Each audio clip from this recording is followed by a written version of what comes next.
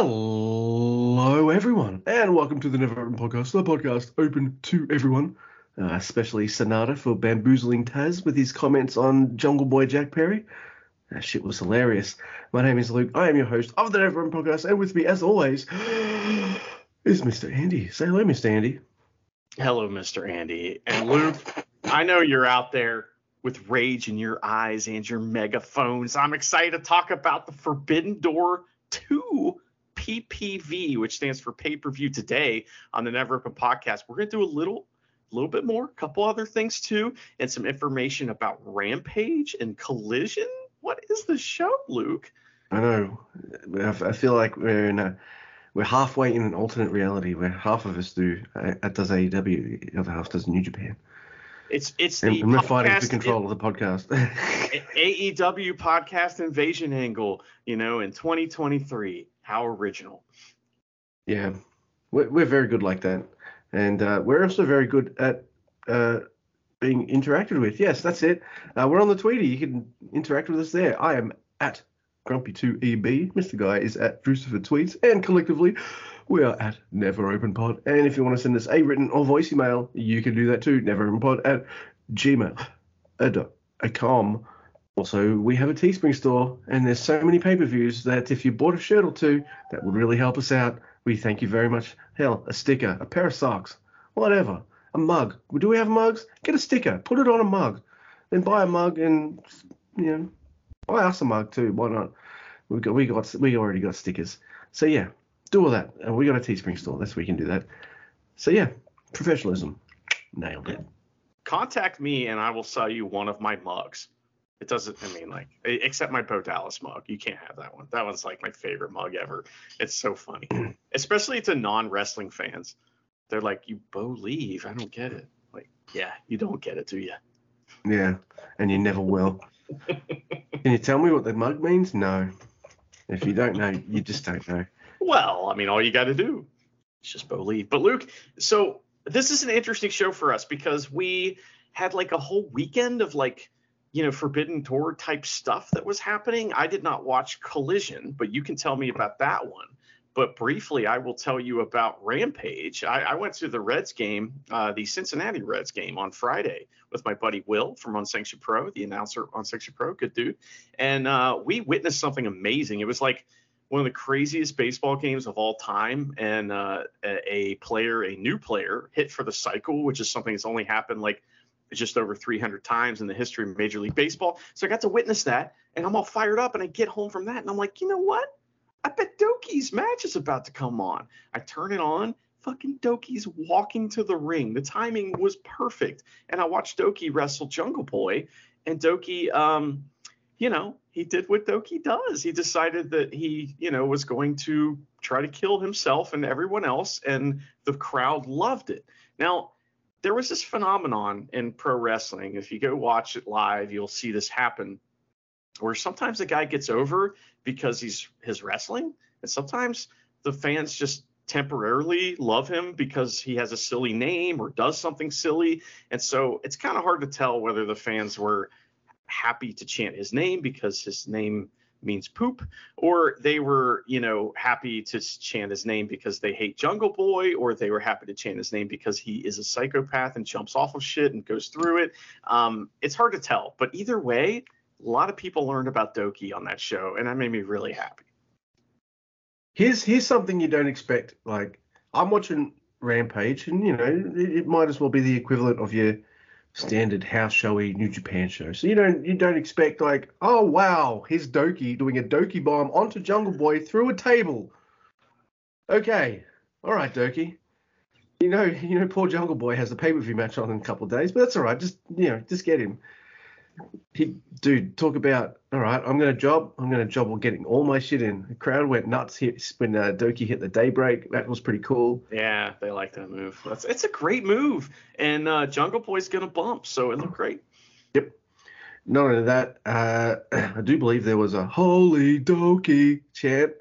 Oh, so, yes, okay. They did glom onto the fact that his name is very reminiscent to Poops. So that was pretty cool.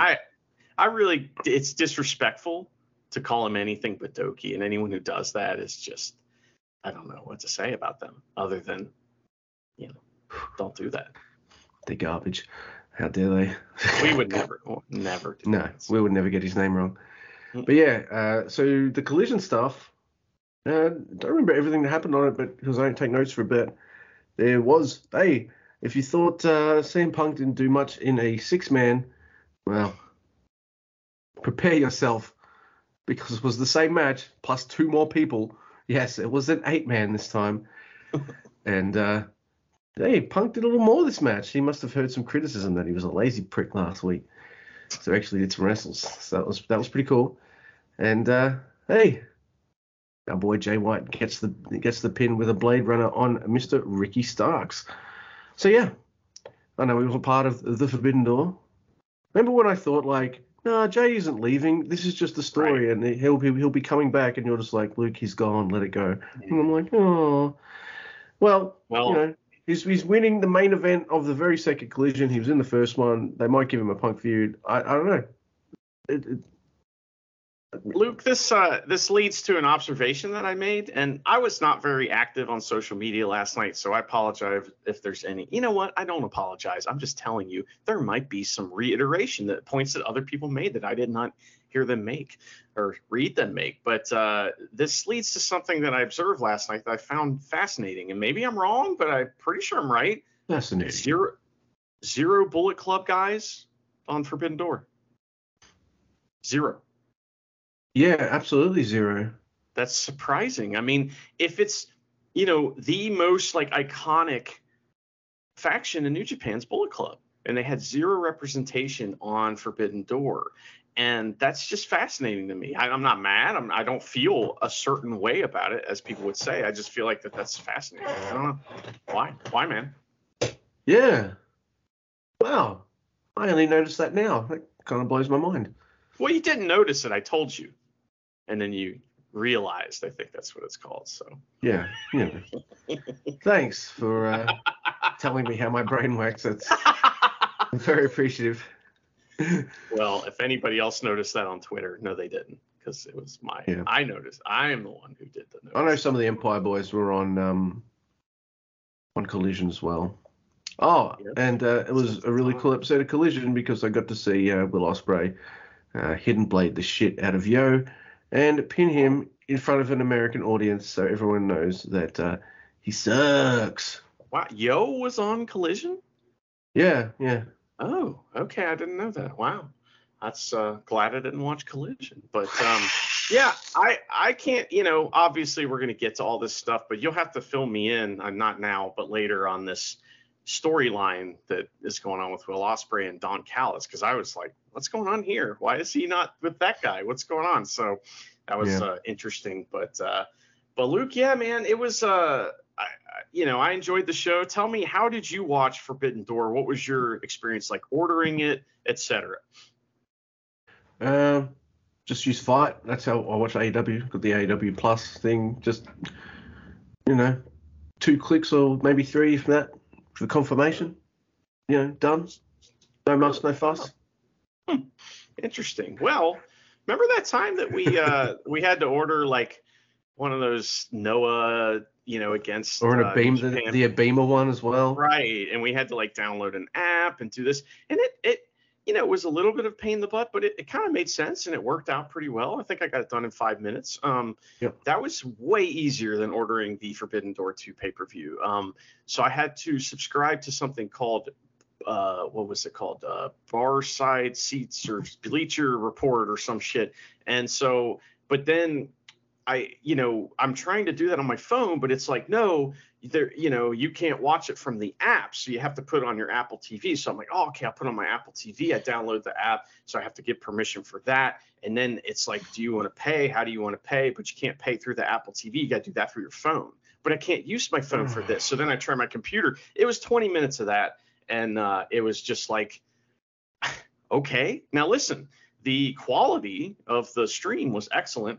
It went to underwater mode like twice, but one of them was during Daniel Garcia's entrance, and my buddy that I was watching it with was like, great, because he's like, it doesn't like the little dance he does.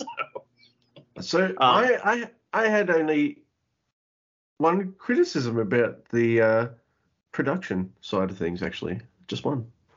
Yeah. Well, look, I understand that some wrestlers got special music tonight that fed into previous things that they'd done, like Kenny Omega and Ospreay used their old music in the Wrestle Kingdom match.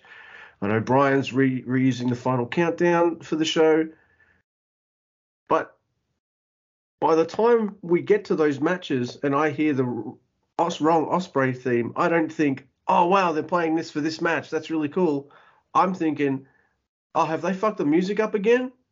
Yeah. Because it only happened to New Japan dudes, but I do know that someone's a headbanger apparently still, and then he wins the match, and then they do that. Zack Sabre Jr. had his old Suzuki-gun theme. I'm like, Yeah. what's going on? What's going on here? So by the time we get to those really cool moments, my first thought isn't, wow, that's really cool that they've done that. My first thought is, oh, someone in sound's fucked this up. Like, what's going on? So that was a little annoying. I didn't really pay much attention to that, but what I'm thinking though, I noticed it the second time it happened, but I was like, I guess Zack Sabre Jr. is just using his old music here. But then I was thinking to myself, maybe they had to pay so much money to Europe, for the Final Countdown that they were like, eesh, we're not going to pay whoever does the TMDK theme, and we're not going to pay whoever does the Headbang or ELP's new theme. But you'd think that since they're in Canada, the ELP probably sourced his music from Canada. I don't know. Maybe there's something like that going on that we don't know about. But you didn't laugh at my paying Europe joke, so whatever. Oh, Europe had a pretty big split, because of Brexit. Oh, jeez. Yeah. Oh boy. All right. So Luke, this show had the kickoff, buy-in, pre-show, whatever the fuck they call it there, and so it was one of those deals too where we didn't get beat over the head too bad with the hey, buy this now, but we did get two people that kind of welcome us. And well, okay, so we talk about the pre-show first, or should we talk about the building? What do you think? Do the building. No, okay, do the pre-show first, because the building's included with the main show. Yeah, that's how we do it. Yeah. So we have Renee, and I'm not sure what her last name is now, but Paquette. Renee Paquette. There you go.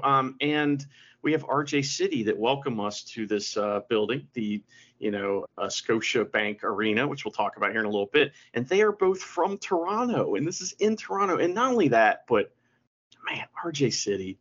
I know that he's not technically a wrestler anymore, but he's still one of my favorite wrestlers because he's getting paid to not take bumps, and he's just tremendous. And I was just so happy for him. He had to drive down the street to get to this show. How often does that happen for you? And I don't know. I was just so excited to see him. He's hilarious. And I don't know if younger people get his shtick, if they just watch him and go, oh, he's funny, but he's he's a cross between Mean Gene and I don't know, who did Singing in the Rain, that Fred Astaire. Right, exactly. That's kind of what he is, and he's a old timey song and dance man is kind of what his gimmick was when he was a wrestler, sort of. It's a little different than that, but I hope people pick up on that stuff, and I don't know, it just made me so happy to see him. But Luke, there was some news about the show. A match got canceled, right?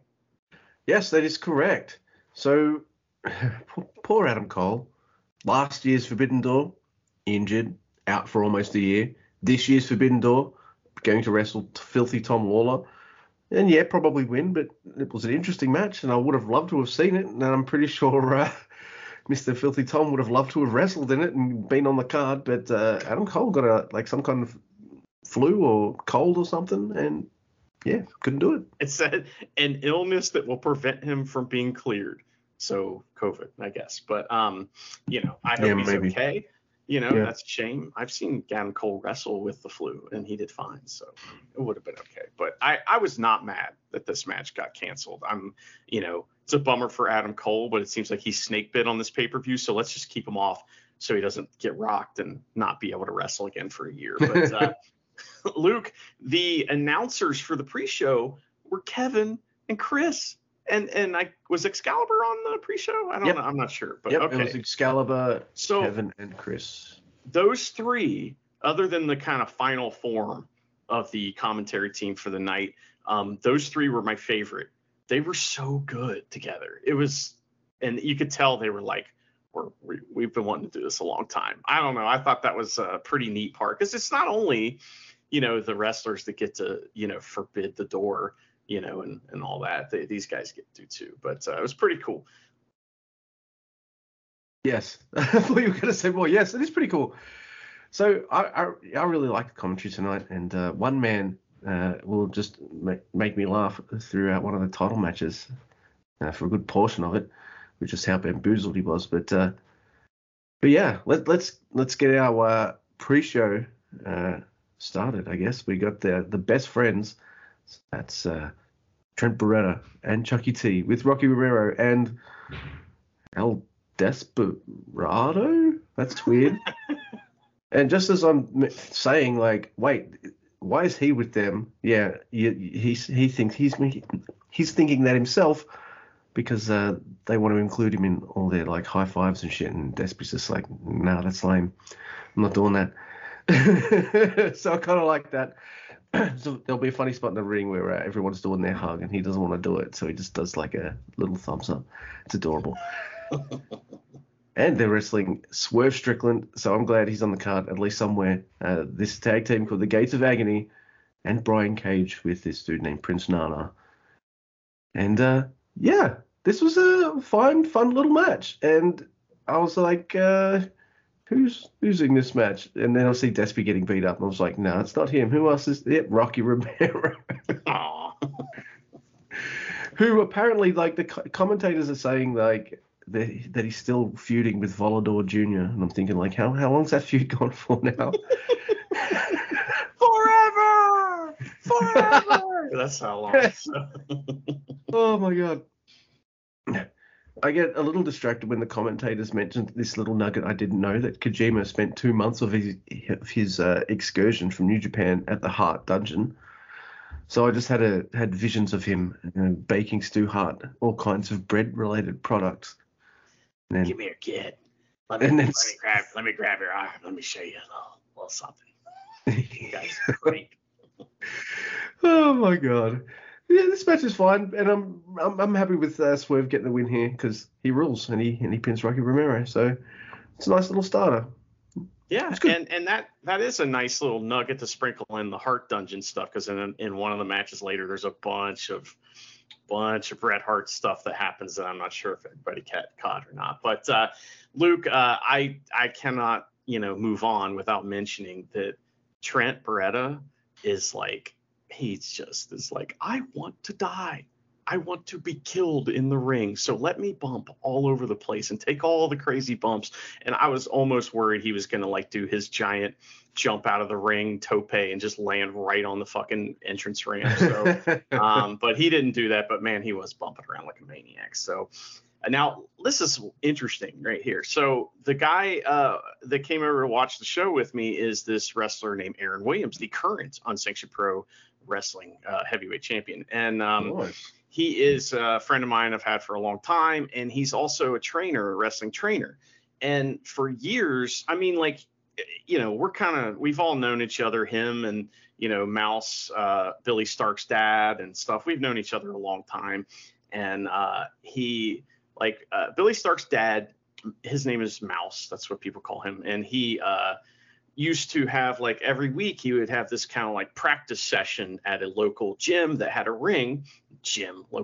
local hole in the wall that had a ring called the Arena in Jeffersonville, Indiana. And so he'd rent the place for the night, and he'd bring people in to kind of like have little, I don't know, just little like teaching sessions. And Aaron used to do that all the time. And he had a big part in making Billy Starks who she is and helping her learn how to wrestle. So this next match, Luke, is Athena, the ROH Women's Champion, I believe, versus Billy Starks in the first round of the Owen Hart Women's Tournament. Or is it? Yeah, I guess it's not co-ed, is it? But it was just, a blast to sit there and watch Aaron's eyes, swell with pride as he watched one of his students, just wrestle on Forbidden Door.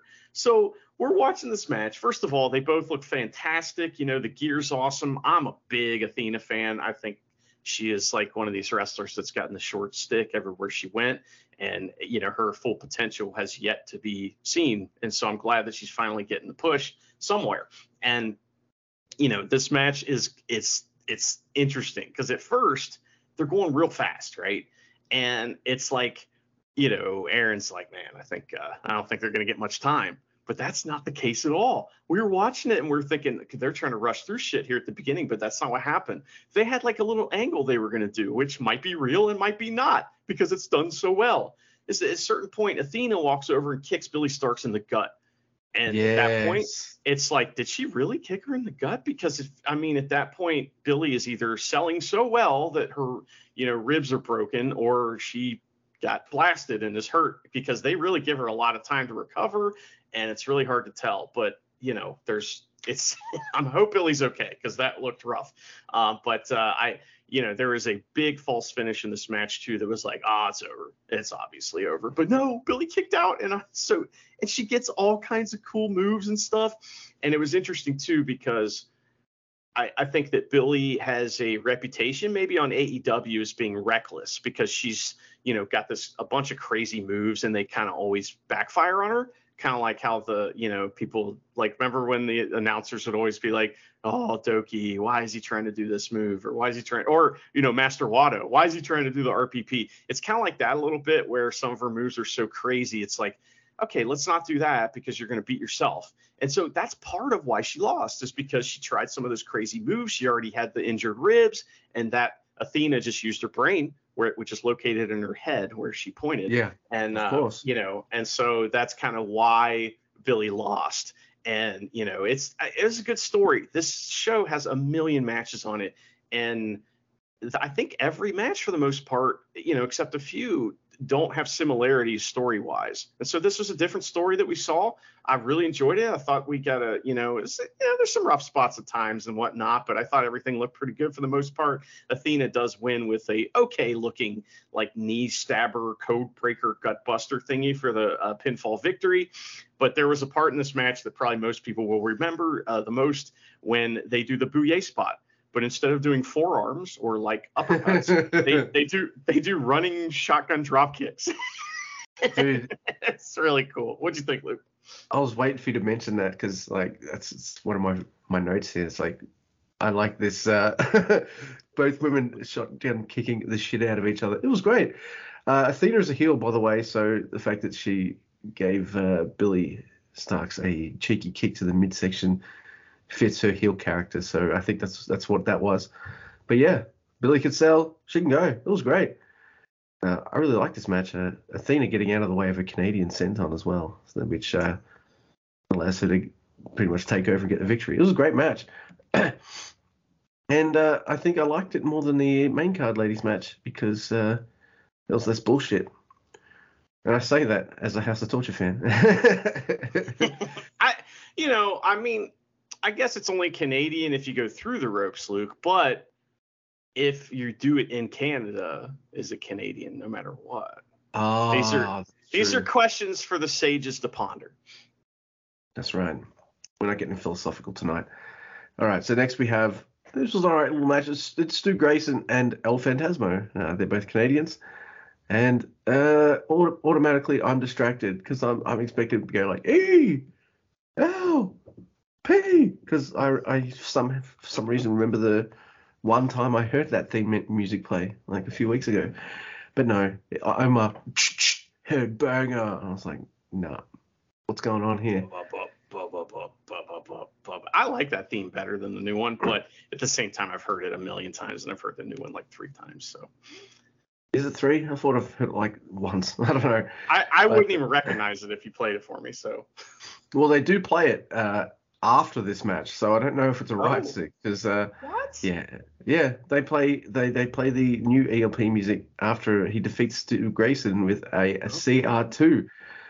And this is a pretty decent match. Stu Grayson's great, but I'm more an ELP guy, and I like seeing ELP get his shit in on a pretty good stage too. So hell yeah. I thought that match was interesting psychology-wise because Stu Grayson's smaller than ELP, but he was the big man in the match, and ELP was the flippy guy. Also, man, I think it was probably Excalibur. Amazing reference at the end of the match. 720 outside in DDT from, I believe, ELP, and fucking Excalibur's like, Jody Fleisch. She's like, shades of Jody Fleisch. I was like, oh my God, Jody Fleisch is amazing. I saw Jody Fleisch. He's an English wrestler, and he's tremendous. I saw him wrestle once, and he did all kinds of crazy ass shit, like including running up a wall to do a moonsault in a gym and landing awkwardly and doing flippies into the ring barriers and stuff. And he like, just crushed it in this match. And we find out the next day that he broke his leg in this match. Wrestled half the match with a broken leg. Holy shit.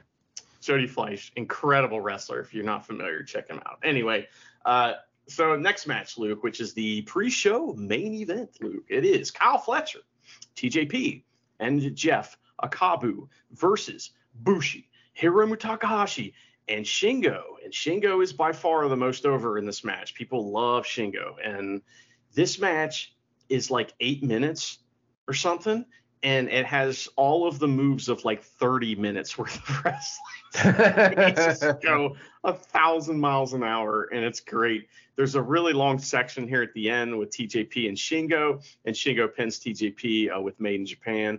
And we have a little mini feud in this match too between Jeff Cobb and Hiromu, and I'm hoping that makes it to Japan because that was so much fun. Because Hiromu was like, I am the big one, and Cobb's like, no, you're not. But I really enjoy that. Very fast paced. And I do have a note here that so far, this is the most Japanese match of the show.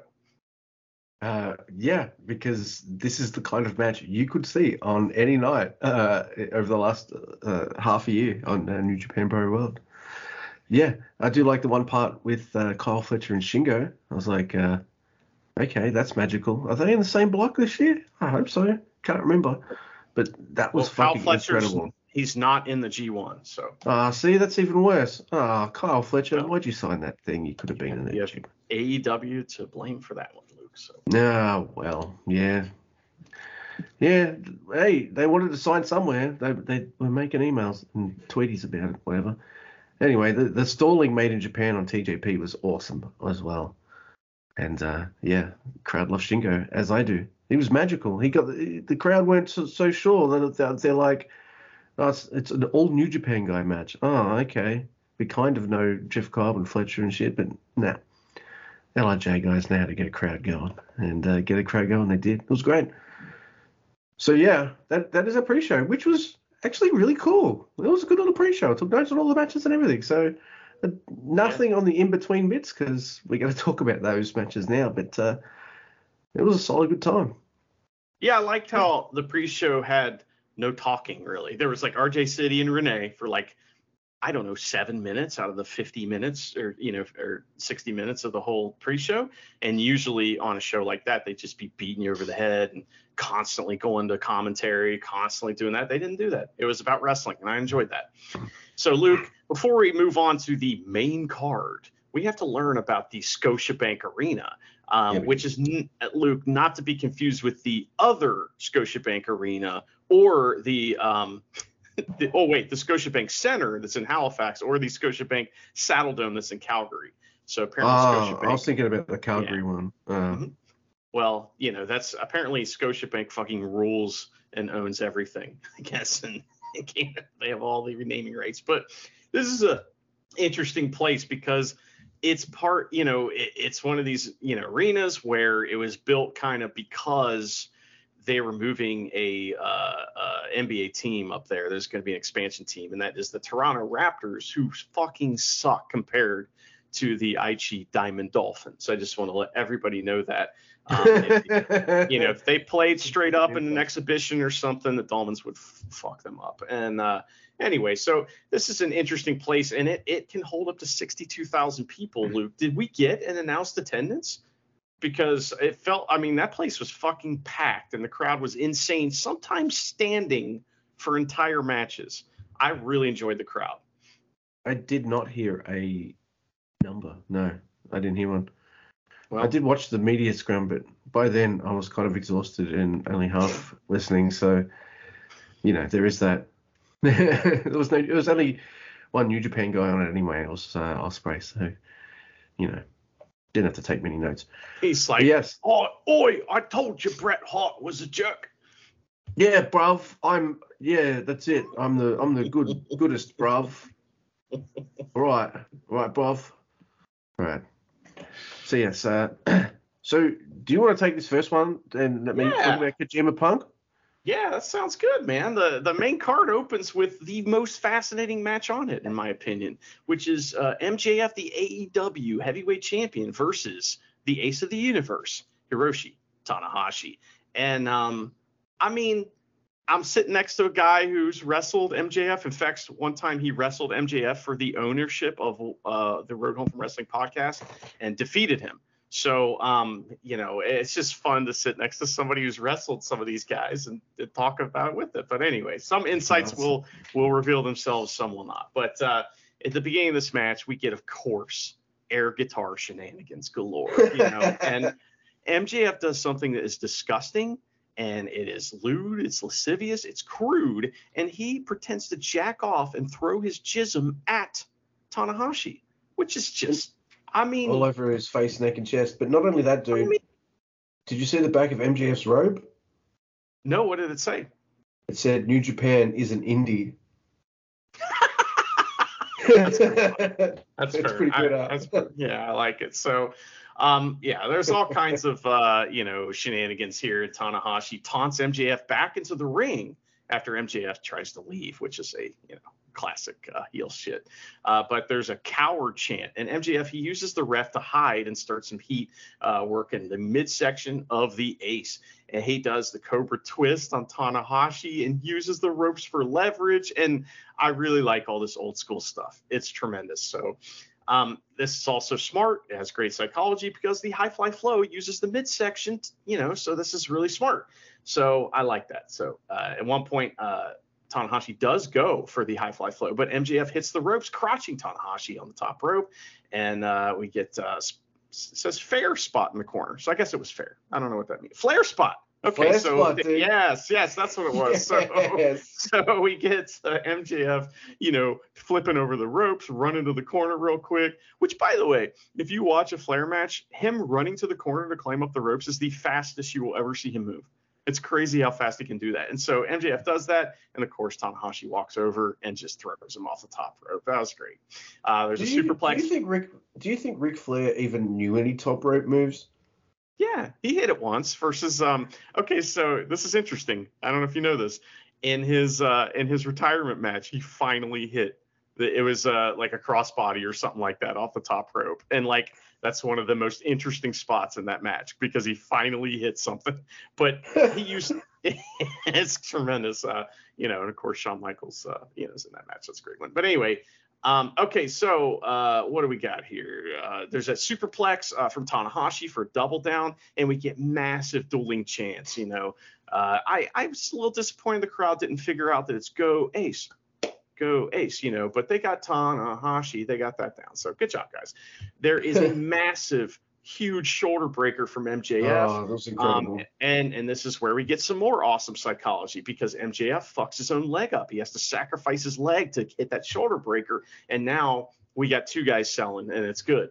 So he spits on the ace, and he calls Tanahashi a joke, and that is despicable. So Tanahashi's pissed off. He gets eye poked, but he fires up and hits a dragon screw. And we've been waiting for that the whole match. Finally, he puts MJF right in the clover leaf, and MJF's in trouble. So we get a rope break spot.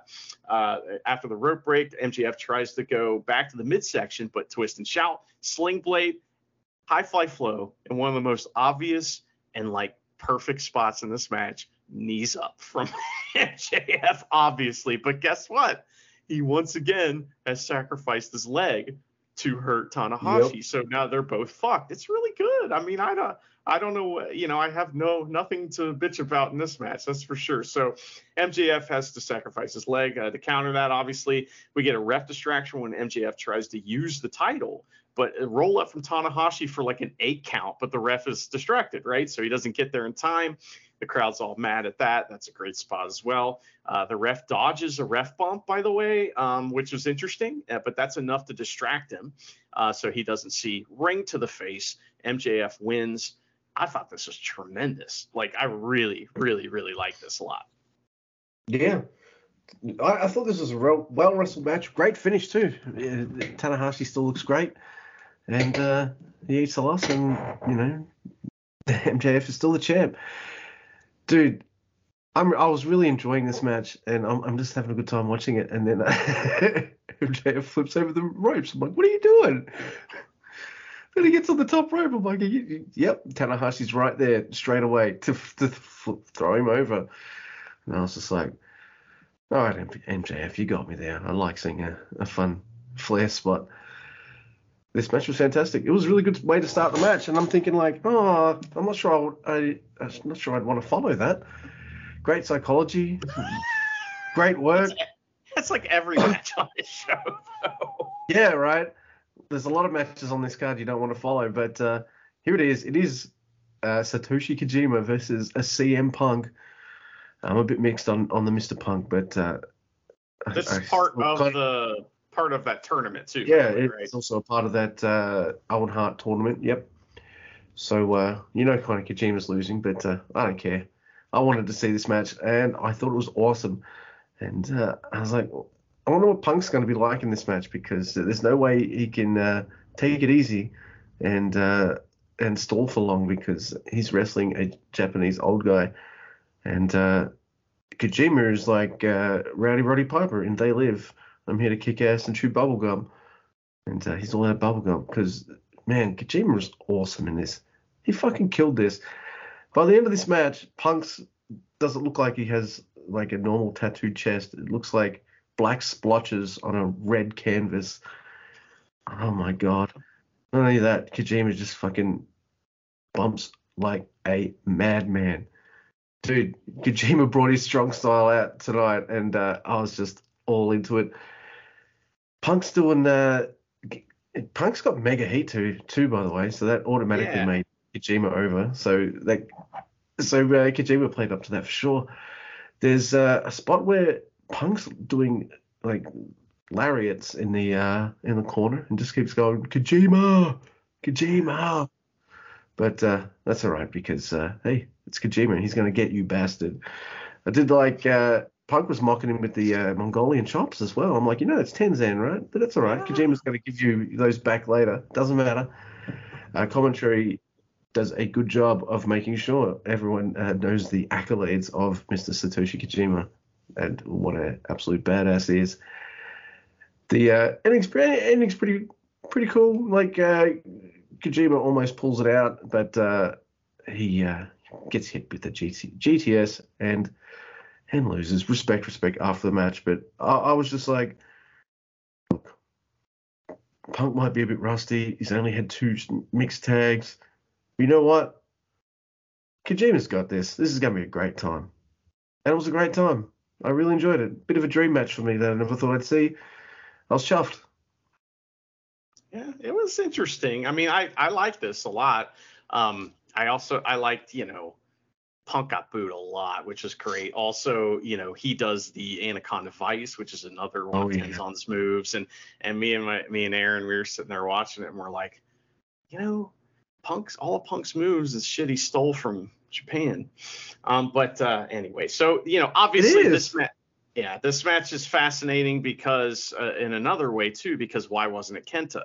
And I think Punk was probably thinking, well, I got to win that, right? Kenta's like, thinking I'm going to win that. And if I'm not going to win it, you're going to have to give me like way more money than you're willing to give me. And that's probably where that, the negotiations ended, I would think. So I kind of hope, in a way, I kind of hope that match never happens, because I would hate to see Kenta take the GTS and have to get pinned. That would be the worst thing ever. But anyway, we obviously know who's going to win this, and there was some really fun back and forth. I enjoyed it. There was something really funny that happened this match.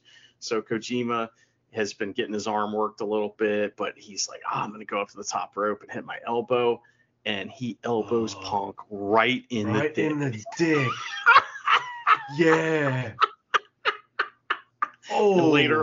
So later on, Punk is going to hit his top rope elbow, and he's really standing there thinking about it. He kind of elbowed Kojima in the face. It's like, I'm not mad. I thought that was kind of cool. So I enjoyed that. Kojima didn't mean it, but you also know that if there's a little receipt there a little later, it's fine. It's all right. Makes the match a little better anyway, doesn't it? Laughed so hard. That was great. So next week we have a 4-way match for the AEW TBS International title. European. That one. So which is, the champion is Orange Cassidy versus Shibata, who is the pure ROH champion, versus Zack Sabre Jr., who is the IWGP TV title holder, versus Daniel Garcia, who is a guy who dances. And I wonder who's losing this match. Guy with title, guy with no title. So this match, not the whole time, but this match has a lot of all 4 guys or 3 guys wrestling at once, which is what I want to see from something like this. So, I'm not going to have every move that happens because there's a lot of them, but Orange, he gets some shine at the beginning, and then everybody takes turns putting crazy holds on him, which is great. And then we get this kind of like running joke that goes through the match where Zack Sabre Jr. and Shibata, they want to fight each other. And so so Daniel Garcia, he keeps trying to get in there, and they just keep beating him up over and over again so that they can beat each other up. And that plays into something that happens later too. So we get a Yakuza kick party, and there's a Yakuza kick quadruple down. Shibata and Zack Sabre Jr., they keep fighting, even though they're in holds, or they're putting the other guys in holds so that they can continue to fight each other. It's so funny, man. So everyone hits vertical suplexes at one point, and just, I don't know, there's a million of them. I don't know why they just all decide to start doing vertical suplexes.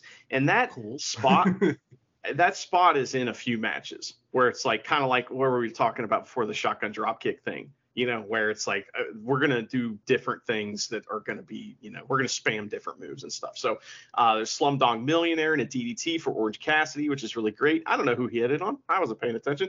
But Garcia almost pinned Shibata after a knee that the camera misses. And that's going to bring up something that happens throughout the night. Whoever's in charge of switching the cameras, you fucked up 3,000 times. And it's like there's so many moves that get missed on the show. And if there was one production issue that I would bitch about, it would be that. Also, I was very confused about some of the camera angles that they chose to take. And me and Aaron were talking a lot about how there was matches like, when Brian Cage was on screen, he has back to the camera like the whole time. And it was very weird. And they were doing moves in the wrong corners and stuff like that. Like when Kojima came off the top rope for the I'm going to get you bastard, he was going away from hard cam. There's a lot of weird shit like that going on the night. And I know I'm not trying to be a dick. I'm just saying I have to, we do a podcast and I have to talk about the stuff I noticed. So I noticed that. But anyway, there's a running drop kick from Shibata. It's amazing. And the Bouye spot from Shibata and Orange Cassidy, they're kind of like sitting and they fight to stand up. So Orange gets the punch, but Shibata like blocks it. And, they had been like kind of collectively working Orange Cassidy's hand because he does the like Hawaiian punch or whatever it is. And so, he can't do it once his hand's fucked up. And this is really smart. Again, this match has really great psychology because we kind of know Orange Cassidy's going to win because, he's kind of in the middle of a legendary run with this belt, from what I understand, where he's defended it quite a few times. And also he's all beat up. He's got K-tape all over him, so he's got all this heat on him. And, having him win in a way that's not – he has to figure out a way to win without his finisher.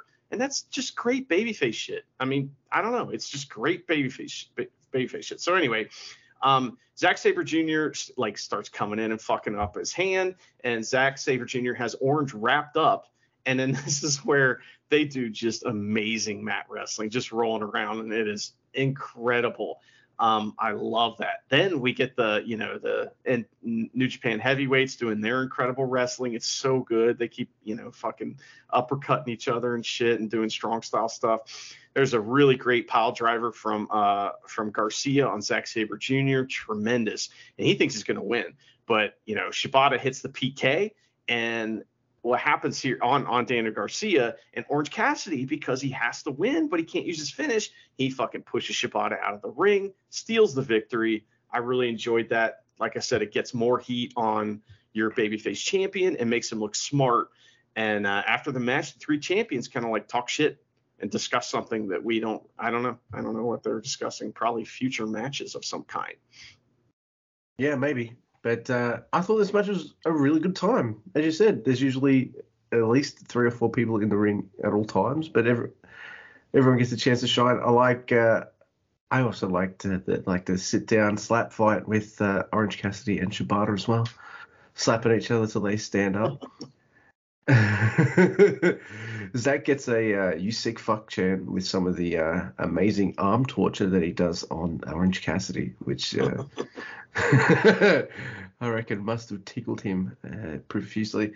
There's also Garcia's in the Wato Wrestle Kingdom spot. He's the guy that's not as over as the other 3, and thus he's the one that's going to job. And he does, but he does look pretty damn good doing Super it. Juniors? Like, you think Garcia's going to win Best of Super Juniors this year? No, it's already happened. Wait. Wato's in the Wato spot. No, that's right. I think Wato's happy with Wato's spot. That's for sure. Oh, my goodness. So, yeah. So here's a really, really, really interesting match that I quite enjoyed. It is Sanada, who does come out. We do have Doki there. I think Kanemaru's there too, but, I've only got eyes for Doki. Now,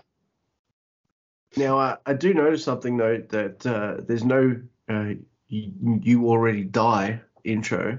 So I'm just like, come on, man. If Taka's not there, you've got to have Taka there. Yeah. You already die. He's got a passport. He might have dual citizenship. Who knows? Probably not. Dual citizenship is what I heard. Dual citizenship. It's very early, folks, for me, and I have slept very little, so that's where we're at.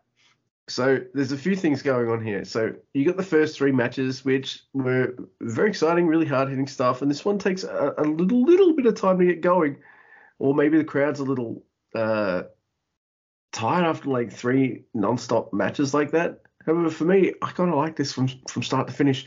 We got Red Shoes reffing as well. He gets quite the pop, so he does a little bow. Now, this is where I spend a good portion of this match just laughing because, like, they're talking about the lead up to this match.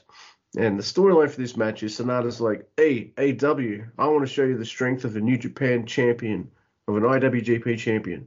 So, open challenge. I got an open challenge. Who wants it? Anyway, later on in Dynamite, Jack Perry, he answers the challenge. Anyway, on the lead up, Sanada's obviously like interviewed for a press conference or something. The Japanese love the press conferences for these things, right? And he's saying all this shit about Jack Perry. It's just like, oh yeah, he ain't shit. Yeah, I don't really respect him. Like all this kind of stuff. I'm gonna whoop his ass. Like, there's nothing you can do about it. I'm just the fucking best. He ain't shit. And Taz has a freaking mental conniption fit because his brain just like melts. He's like, wait, Sanada talked that shit about Jungle Boy, but he said an open challenge to anyone who was man enough to take him on. And he's just talking shit about him and he just won't let it go. And it's just, hear his brain melting over the commentary as this match is happening.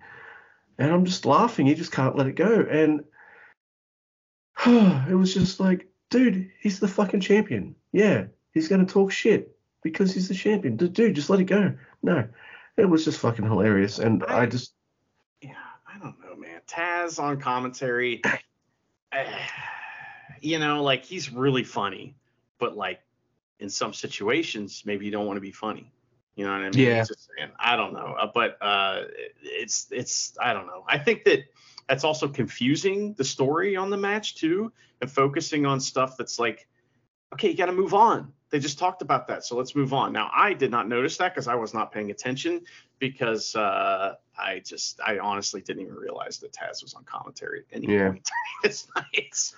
Well, this match had just shit that I really dug. There's great chop battles and pinning combos and reversals. Crowd's super into it, and I am too. It's getting a little bit more technical and fast paced. We don't just get one, but we get two poison runners, which are my favorite kind of runner, if I haven't said that already.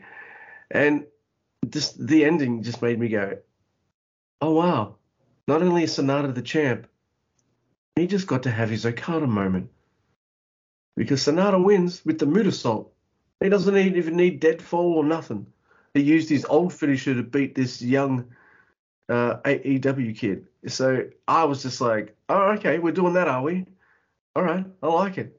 Gives Sonata a bit of confidence and that kind of stuff too. Because that's his third or fourth title defense now already. Yeah, I mean, I thought this match didn't have the deep psychology that a lot of the other matches on the show have. And so that's why, to me, it was just kind of like for a good chunk of this match. Now, listen, this is a good match. I'm not trying to shit on it, but it's just guys doing moves. You do a move, I'll do a move. You do a move, I'll do a move. Yeah. That's kind of what this match is for most of it. But yeah, the fact that Sonata doesn't need to use his best shit to beat Jungle Boy, and this is just kind of like something that he just came to do, just putting in a day's work and getting a win. That's what the champ does. But Luke, this is here to set up an angle, and I would like to discuss this with you. So, obviously, we talked about it last week when we were doing our Never Realm / kind of sort of talking about what might happen on Forbidden Door thingy. That's what the episode's called, and look it up on your podcatcher app. But anyway, the angle here is that Jungle Boy has promised that he will get a title by the end of the year. He's lost a bunch of title matches. He lost this title match, and his best friend Hook has that fuck the world title, and so obviously he's going to turn on him. So I figured that angle would build here, and then it would actually happen on AEW television where someone like me wouldn't have to watch it. I don't know, but here's what I understand as a lay fan of AEW. Hook is undefeated, and he's one of these guys that's a major future star for your company and is supposed to be a tough motherfucker. So here's what happens. Here's what I see. They're walking to the back, and we're getting that thing where the music stops and the camera's still on them. And I'm thinking, oh, they're going to do this angle right now. But then they switch the commentary. Music still stops. Then they go back to the ramp, back to commentary, back to the ramp. And then finally, Jungle Boy hits a shitty lariat that's hey, I'm going to touch you with my arm to Hook. And the crowd boos him, right? And instead of stomping the ever-loving shit, also Hook's a babyface. So instead of stomping the ever-loving shit out of your babyface best friend to solidify your heel turn, he hits him with that one shitty-looking lariat, and the undefeated, super tough motherfucker Hook just lays there. And we don't even see Hook's face. This is awful. It buries Hook.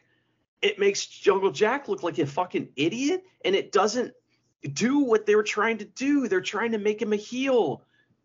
He just kind of was maybe I am. Yeah, I am. I'm going to tell you. I'm not going to show you. I'm going to dip my toes in. Yes. And I just, wrestling, if you boil it down, to what it is at its very base level, it's telling stories through physical movement. Okay, don't tell me that you're a heel now. Show me. And they didn't show me that. And I thought that was an awful angle, and I'm sorry that Sonata had anything to do with that. Jack should have at least up the ramp, tossed him off the ramp or something. Even if it was just grabbed him by his pants and jacket and just manhandled him and threw him off, something.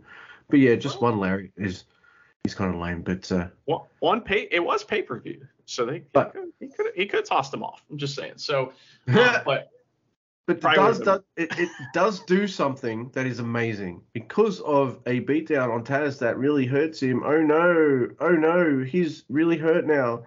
His dad leaves the commentary booth. Oh, and that's a good thing, right? So. Was Taz baked? Was that why Sonata's comments just bamboozled him so?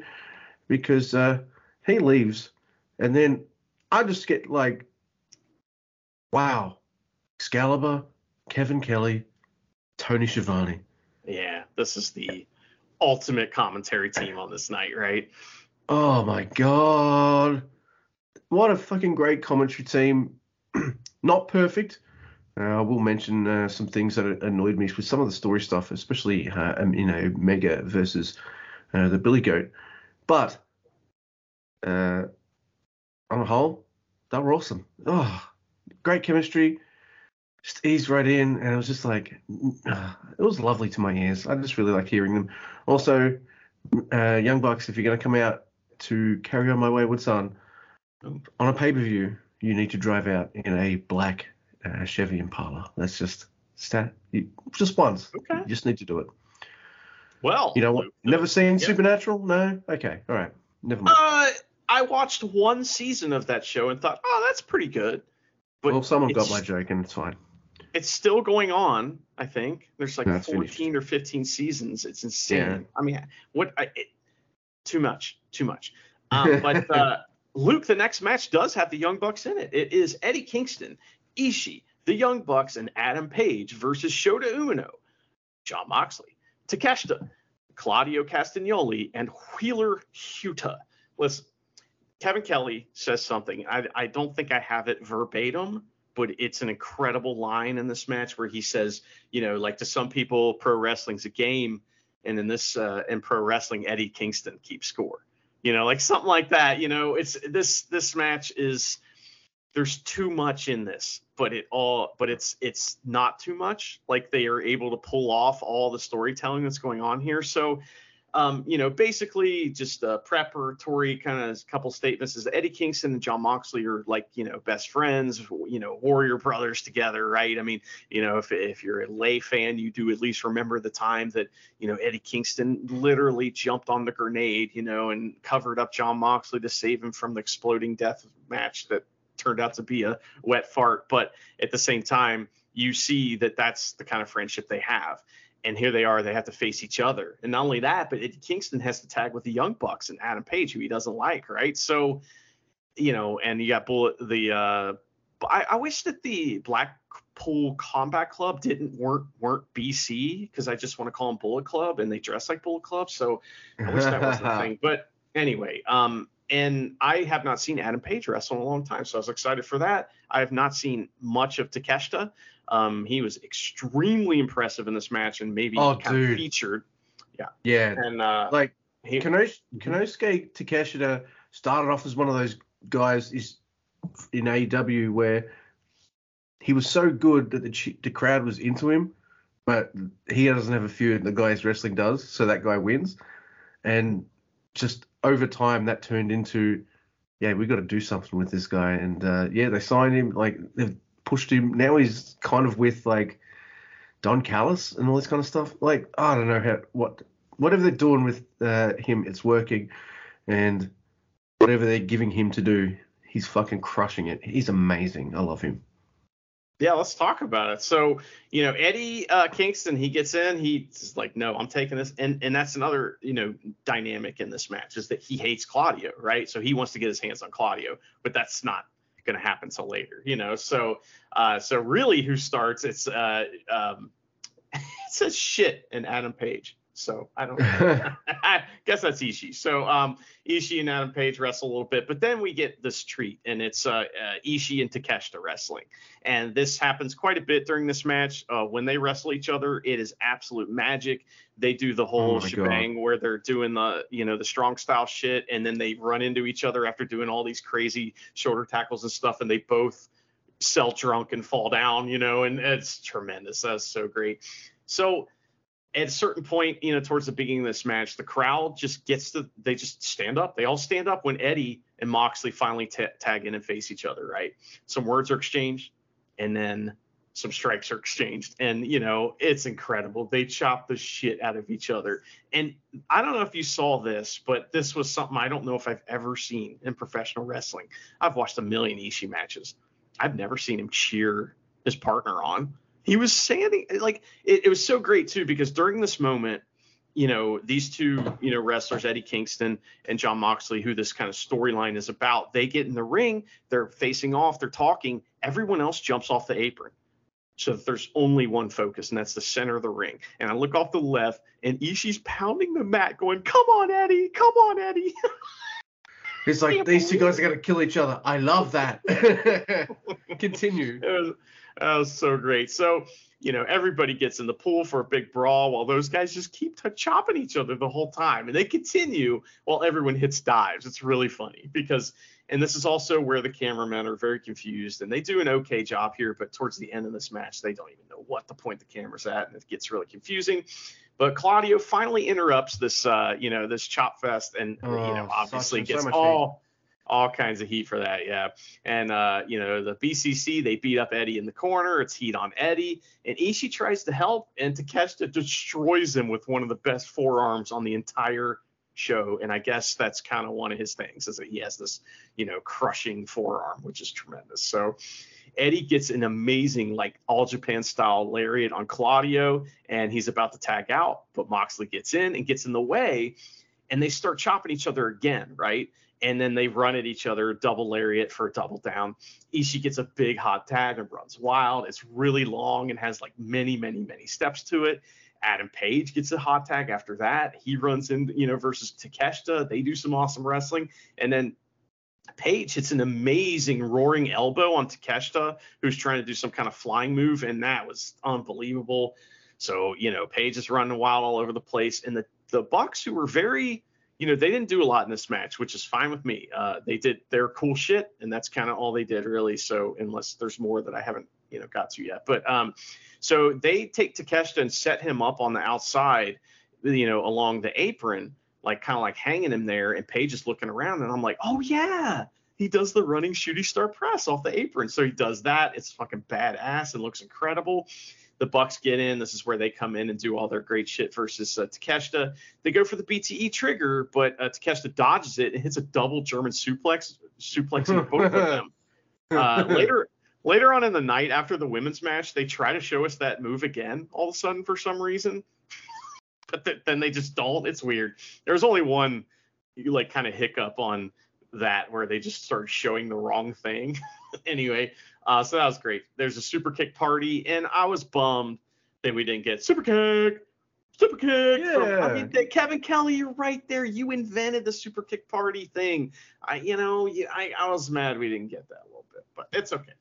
So Eddie, this is interesting, and I think I got this right. So the super kick party is hitting all the BCC guys, and it's Moxley's turn, but no, Eddie runs in and he gets kicked in the face, saves Moxley. Right? Is that what happened, or did he get pushed into it?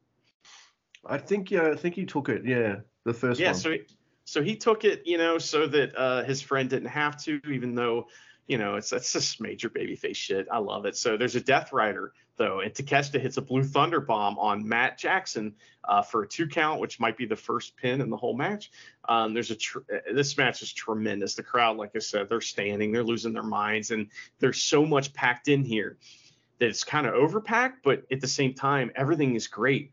Then, there's all these tremendous suplexes right and left from Wheeler Yuta and Takeshita, and then something happens. I mean, Claudio, fuck you. He does the giant swing on I don't even know who it is. Who cares? But he's doing the giant swing, and here comes Wheeler Yuta. He does the Tyson Kidd sudden stop drop kick. Hey, you guys, fuck you.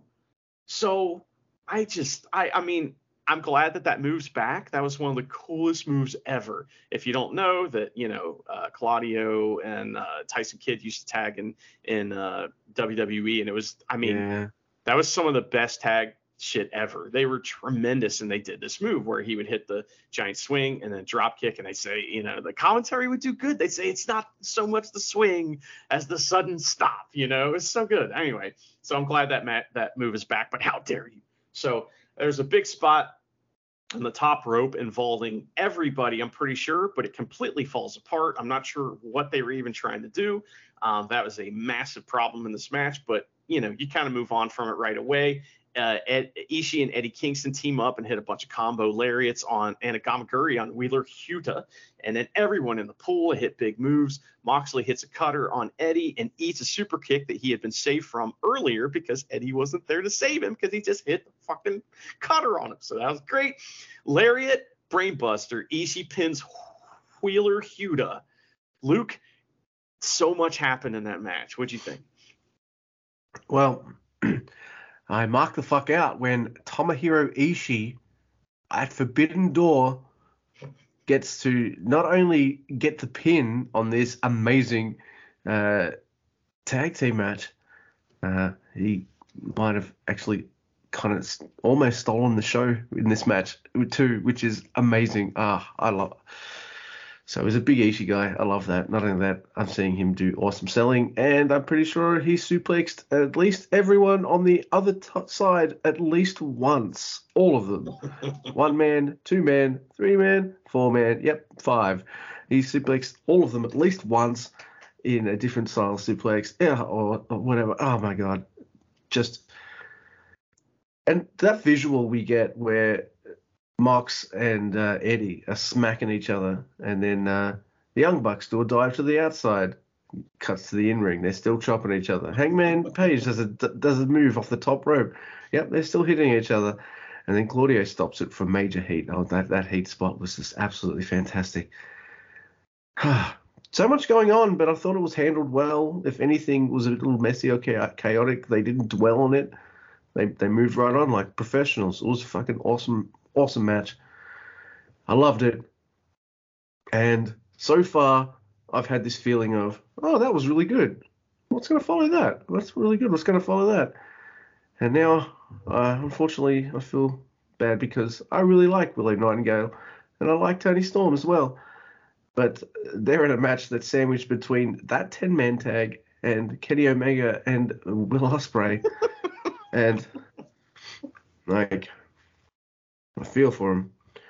But especially since, like, I don't know, like, I understand this whole Ruby Soraya Toni Storm faction. I understand that. And it's fine. I don't dislike it. It's not my favorite thing, but I don't, like, hate it with a passion or anything like that. It's just, go away for a night. Just get out of here for a night and let us watch Willow versus Toni Storm. You know who else wasn't here at the show? House of Torture. So, why are you doing some House of Torture shit? It's not the vibe you're going for tonight. Though, oh, man. I'd love to see the fucking Canadian and American fans just get really pissed off with evil House of Torture shit. Oh, that would just make me fucking laugh, and there'd be so many new fresh tears for me to drink. That'd be incredible. But, all right, so it does get the breather match spot. I do like Willow doing an awesome apron Death Valley driver on Toni Storm, then a running one in the ring. I do love Death Valley drivers. Ruby and Soraya are threatening to interfere with the match one too many times, so they get kicked the fuck out, which is good because once they're gone, I like the match more. So, yeah, the match is really fun after that. And Tony uses the referee, then gouges Willow's eyes and hits Strong Zero for the win. So, you have to imagine that this match would have been very different if a certain Monet woman didn't get injured. She definitely would have been on this card. Also, a little weird that we didn't get the IWGP Women's Champion on this card. So I'm like, well, Sasha can't be here. I know Willow's a strong champion, but you know what I mean. Apparently, apparently today, either during the show or after this match, Julia made a challenge. Yeah, but not to the winner of the match. She made that challenge to Willow Nightingale. So, ouch. Okay, cool. But still, like that means Willow's the strong New Japan title holder, so that's good. Because Julia, anything we can do to get Julia on my TV, that's what I want. So if this match had something to do with that, then I love this match. But here's the problem with this match. other than all the other stuff you said, it's got a really tough spot. Maybe just do this earlier in the show, just so that this doesn't happen. What'd you do with the ladies? Yeah. So, but the problem that I have is that it's not creative, and the cheap heat spots that the heels do are poorly executed. So, I mean, even if they are doing like House of Torture type stuff, okay, but you gotta do it well. I mean, like Saraya is walking around with that can of spray paint, trying to put it in the ring, like 5 minutes before the spot's supposed to happen, and it's so awkward when they get caught by the ref, and I don't know, it was just bad, and in some ways, and it's just not. It's not fair. One of the things that's frustrating about women's wrestling is they never put them in, they don't give them the opportunities to succeed. They put them in situations where, the odds are stacked against them, and it's just tough. So, but Luke, this next match, I need a little preamble from you because I need to know what is going on. This next match is Will Ospreay versus Kenny Omega for the IWGP US title. And there's a video package, but I had to step out of the room, so I missed that. I need to know about that, and I need to know, why is Don Callis coming out with Will Ospreay? All right, so Ospreay and him haven't joined forces or anything like that.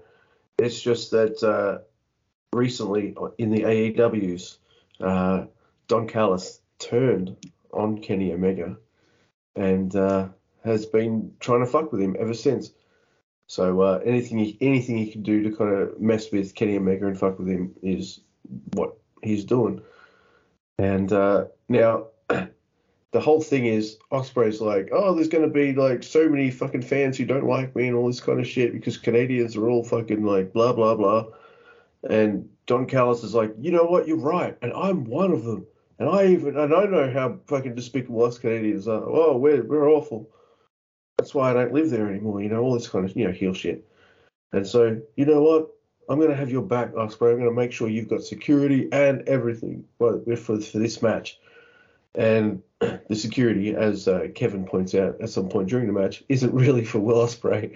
It's for Don Callis. Right. Yeah. So that's pretty much what that part of the story of the match is. That's what that's all about. I really enjoyed Don Callis just in general. I like his shtick, and I really think that he is so good at talking to people in the building and putting his guy over. And even though it's so funny because you're right, that whole security thing that puts Kenny over. And many times in this match, they're showing Don Callis and he's not smiling. He's very concerned because he knows what Kenny can do. Right. And it's just, I don't know. Oh, yeah. It's some really good shit in this match. So here we are, interesting thing. So Ospreay has this kind of like wild entrance with his old music, and he has, these security guys and Don Callis with him. And then Kenny comes out by himself to his New Japan old music, which I always think of his New Japan music as like, it's the final boss in like, definitely. Your JRPG, game, and this is the music that plays for the final boss. So I don't know. I really enjoyed that, and I think that is one of my favorite wrestling things ever. So Luke, I did write down, most stuff that happened in this match. I don't think, once again, just like their first match, I don't think that anything we do to cover this is going to really be able to express, everything that happened or how it happened and what we think about it, but we're going to do our best, and that's what we do here. So I loved this. First of all, I just want to throw it out there. I think that's pretty obvious. There's so much amazing storytelling in this match, so let's get to it. So these guys, they do a series of holds and escapes, at the beginning while the crowd does dueling chants, and Ospreay gets a little fancy and does a headstand, try to get out of one of the holds, and Kenny just kind of pops up a little bit and gets a little mini pile driver just by bouncing, which is great. So there's, that's the kind of subtlety we're looking at in this match. So of course we're not going to get everything. So there's chops from both, and there's fast counters, exchanged and all that kind of stuff. It's incredible, of course. And, Kenny gets the "you can't escape" early in the match, and then Will cheats and tries to get the advantage, right? So this is interesting. This is the first kind of, thing where Don Callis, Kenny's trying to go for the Terminator dive or whatever it's called, and Don Callis grabs Kenny's leg. But he does it in a way where it's like, I'm grabbing it, but I'm also trying to run away from you at the same time, which I was kind of interesting. So this is really good. That allows Will to take over on Kenny and start to get some heat on him. So Kenny takes a really cool bump into the ring steps, much like, as my buddy Aaron pointed out, looked like something that Mick Foley would do, where it looks like that he has run his leg right into the ring steps, and that plays obviously a part later in the match. It was a great bump. So Will uses power moves to work over Kenny, and they use this time to just really solidify getting the crowd behind Kenny. It's awesome. So Will works Kenny's leg and his midsection. He's got two spots he's working, and there's a shooting star onto Omega while he's hung on the ropes. Oh my God. That's a heat spot to work the midsection. How often have we talked about when a heel's in the heat section, how boring it can be? When you're hanging dudes on the ropes and doing flips like that, it's not boring. So Osco, it's amazing, So there's an Os cutter from the apron for two huge high spots, those two spots I just described, and they fight over to commentary. All right, now they try to do something and it doesn't work, but it does work. Just like, to quote Chris Jericho, whatever happens out there, that's what happens. So there's a lot of illusions. I watched almost their whole previous match earlier in the day just to kind of, whet my appetite on something like this a little bit. And I knew that there'd be all kinds of callbacks. So, in the previous match, they had gotten the table out and, Kenny had driven Will's head through the table, right, by slamming it into the table over and over again. Well, Will's going to do that to Kenny, but he does it on this thing. I'm not sure what to call it. It's the top of the commentary table that says AEW. It's like a little sign, and his head won't go through it. So it's like one of those things where, like on Botchamania, where the guy's trying to break the table and it won't break. And so they just keep throwing people into the table in more and more dangerous looking ways. It's kind of what they do here with Will and Kenny's head. It is incredible. So they're trying to poke his head through that, but it doesn't work. So he just starts slamming the shit out of him. And that shit wasn't a work.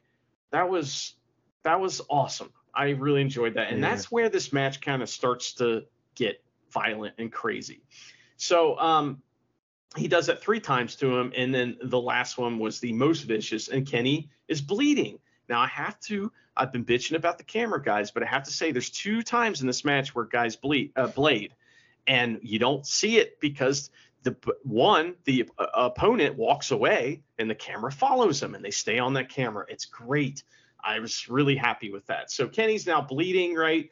And Will throws him through that little, sign thingy that as he props it up against the ring. It's really loud when it breaks. Huge spot. The crowd loves it. So we get a mirror image from their previous match, and Will beats Kenny pole to pole and licks blood off his arm for a massive crowd reaction. You sick fuck. You sick fuck. Kenny fights back, but he eats a ridiculous forearm. And Will does this great thing where, after he lands something just, that is just absolutely insidiously violent, he looks at the crowd and he looks around and just stands there like, yes, this is what I do. This is what I'm capable of, Hell yeah. Will goes for a V trigger and lands one, and he gets nuclear heat by wiping his crotch on the Canadian flag and blowing his nose on it, which is obviously a throwback to Shawn Michaels. Yeah, which there's a lot of throwbacks in this match. One of the I would imagine if you put this match next to Bret Hart versus Stone Cold, there's a lot of allusions to that in this match. There's also many other previous matches. I hope I got some of them. So, anyway, Kenny is firing up because you're disrespecting my country, man. And Kenny lands a big lariat to interrupt all these shenanigans. He sends Will flying across the ring using the flag. Almost like, like the women's match spot where the bigger woman throws the woman by her hair. He does that, but with the flag. It's great. I love that. And then he hits his first V trigger and slams Will's head into the ring steps. and we get double juice. So this part right here is also an allusion to earlier in the match and the match they had previous, and also the ring steps where Will Ospreay had sent Kenny into earlier. So he's like, you're going to send me into it? Well, I'm going to put your fucking face into it. Tremendous blade job by Will. He bleeds a lot. Kenny stops bleeding like 5 minutes after he blades, and maybe they should have, got him to do it again. But it doesn't matter because Will bleeds enough for like 3 people, and it's tremendous. It's so violent and awesome. It's a good 6 or 7 on the meter scale. It's pretty good. I mean, it's up there. So here's something that's really smart that they do. If you remember, the kind of like biggest high spot in their previous match was a DDT from the top rope onto the turnbuckle, and it killed both of them. It was like, guys, that is the coolest move ever, but let's not ever do that again. So they figure out a way to do that same spot, but in a much safer way. Kenny turns the ring steps, which also it's already an item that's been worked into the match. It's amazing. He turns the ring steps on its side, stands it up, and then gets up on the ring steps and hits that DDT there.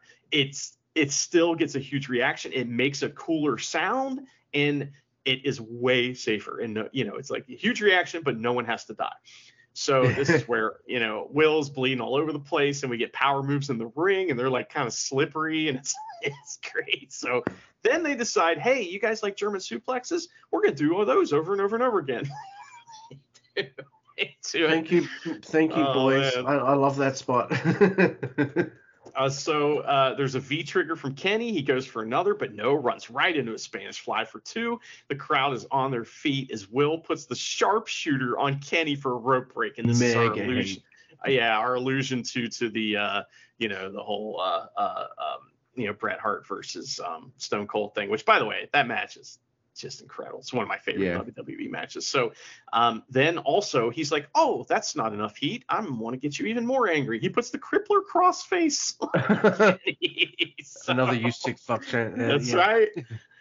Bunch of Kawada kicks and chops from Will, and Kenny chops back, but he's got nothing on him because he's so fucked up, and it's great. I really enjoy this stuff here. So there's a crazy kicks to defenseless Kenny, and this is similar to the part in the match, their previous match where Will Ospreay was just like dead and Kenny just kept hitting him with V triggers, kept hitting him. It's we got some major illusions, and I bet you if you played these side by side, you'd see the same kind of spots. It's really good. So he catches Ospreay with a knee and an Os cutter.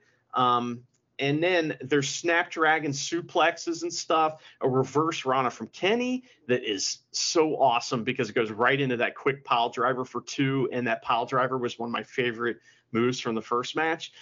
So great. Running V-trigger to Will's back, but he gets cheeky Nando's and hits the corkscrew moonsault off the top of the floor. Insane. He's covered in blood, just jumping off his shit. Big forearm off the top, and Will wants a hidden blade, right? But it's reversal time. So we get top rope Os cutter for 2 from Will, backpack vertebraker type move from Kenny, and here comes Don Callis. Now, Don Callis had been tossed earlier in the match, so that is not good psychology that he comes out and the ref isn't like, hey, this match is over. But commentary points out that this is a big risk for Don, because he's risking Will getting disqualified, which they pointed out. So they do a good job of that. So he comes back out. This is a cheap heat spot that happens here. All right. But it's executed well.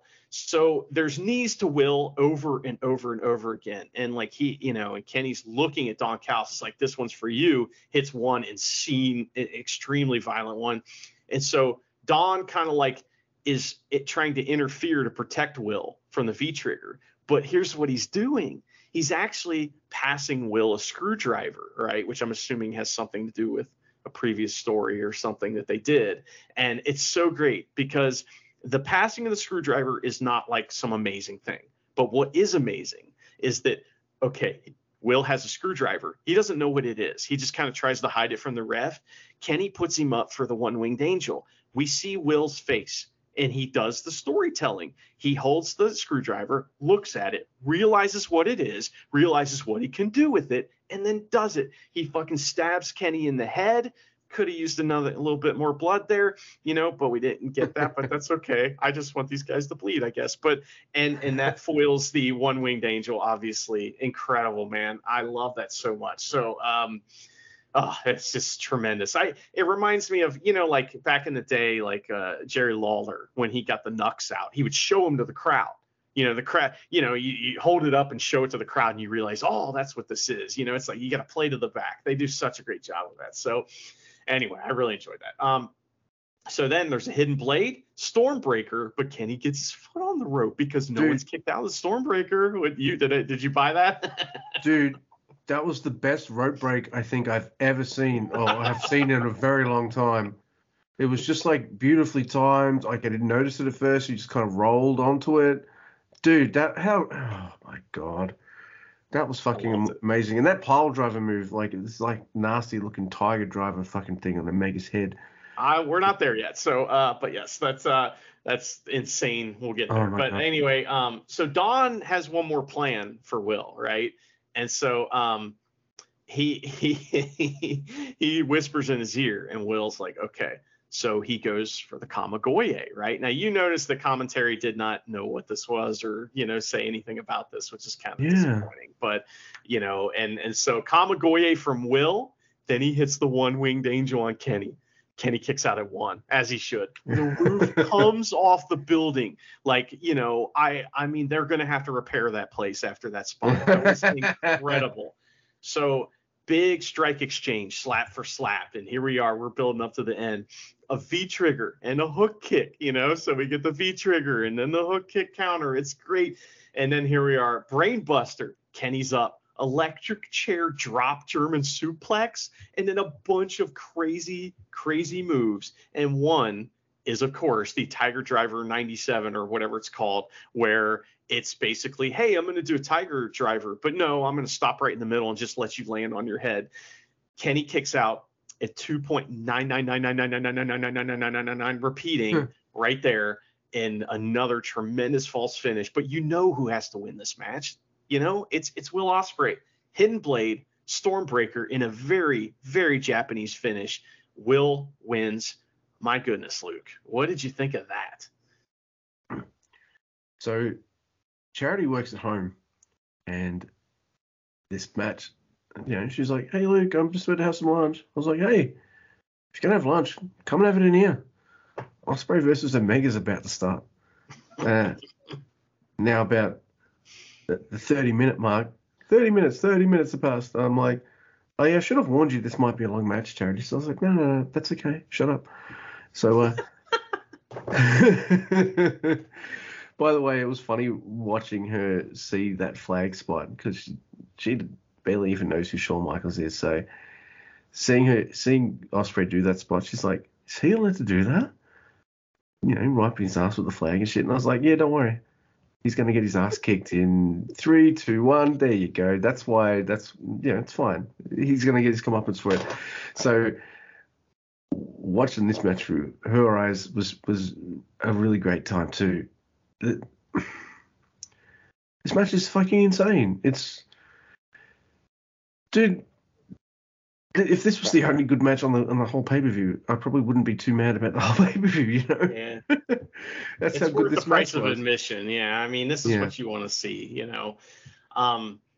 Luke, I would like, is it okay if I do this next match and then you talk about the main event? Is that acceptable? Because I really want you to talk about the main event, if that's okay with you. All right. Yeah, so, we can do that.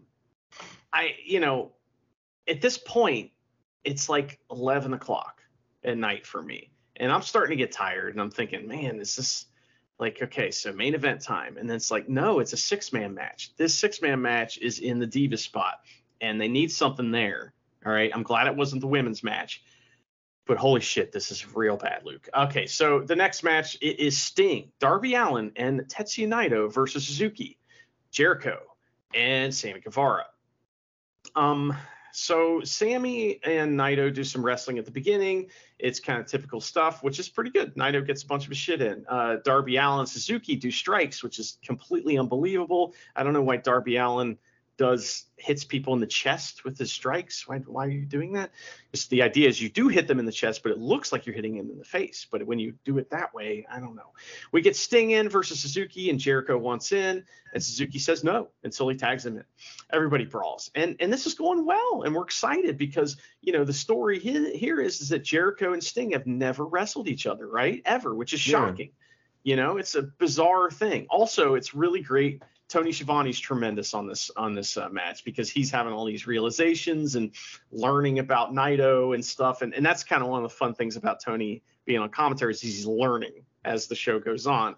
And he has realizations. It's great. So anyway, but Jericho tries a Stinger Splash and gets put in the Scorpion Deathlock. And there's a scary. Okay, now this is where the match starts to fall apart because the idea is that Sammy Guevara is going to break up this hold by hitting a cutter on Sting.